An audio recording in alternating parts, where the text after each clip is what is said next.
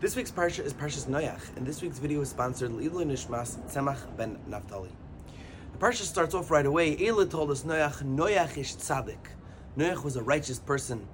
Tamim hoya b'derosav. He was a pure-hearted person. Esel Elokim es halach Noach. He walked with God. And right away, after introducing Noach on such a high level of praise, Rashi pounces on him and says, hey, he's not such a tzaddik. Compared to Avram Avinu, who lived 10 generations later, Noach's a nothing. And furthermore, Noach, es Elokim, es halach Noach, he walked with God, but only because he needed God to support him. So he walked side by side with God because he needed to lean on God. However, Avram Avinu needed no support. Hashem said to Avram, Hishalech lefanai v'yesamim. You walk in front of me because you don't need my support. You are able to stand on your own. The question is, why is it that Noach needed support but not Avram? So I saw a vart from the Sfas Emes. He asks a different kasha. On the end of the parsha where Avram Avinu is initially introduced to the Torah, after the incident with Ur Kasdim, and he asks, how come the Torah never mentions how Avram Avinu found God? Avram Avinu searched for Hashem and eventually found Hashem. How come the Torah doesn't describe the process of what he went through in order to do that? So Sfas Emes gives a very applicable mashal. He says there were two brothers who grew up on a farm. They were very close. But one day, after 20 years of living together on the farm, the older brother decides he had enough of cats and cows.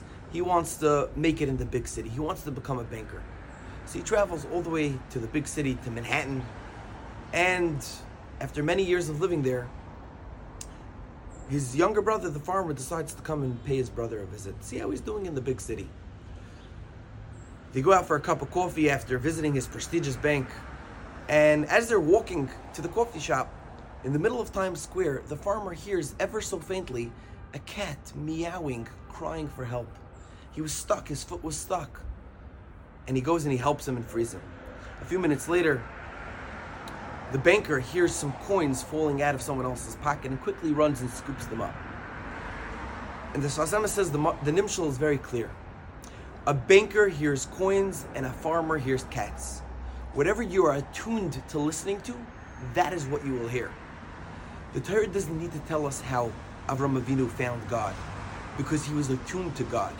By listening and looking out for him and actively searching for Hashem, there's no doubt in anyone's mind that he found him. If someone is looking for Hashem, they will find him no matter what. It's just what you're attuned to and what you are looking for. And that, in my opinion, Lefini is the difference between Noach and Avram. The last words of last week's parsha says, "V'Noach motzo chen b'einei Hashem."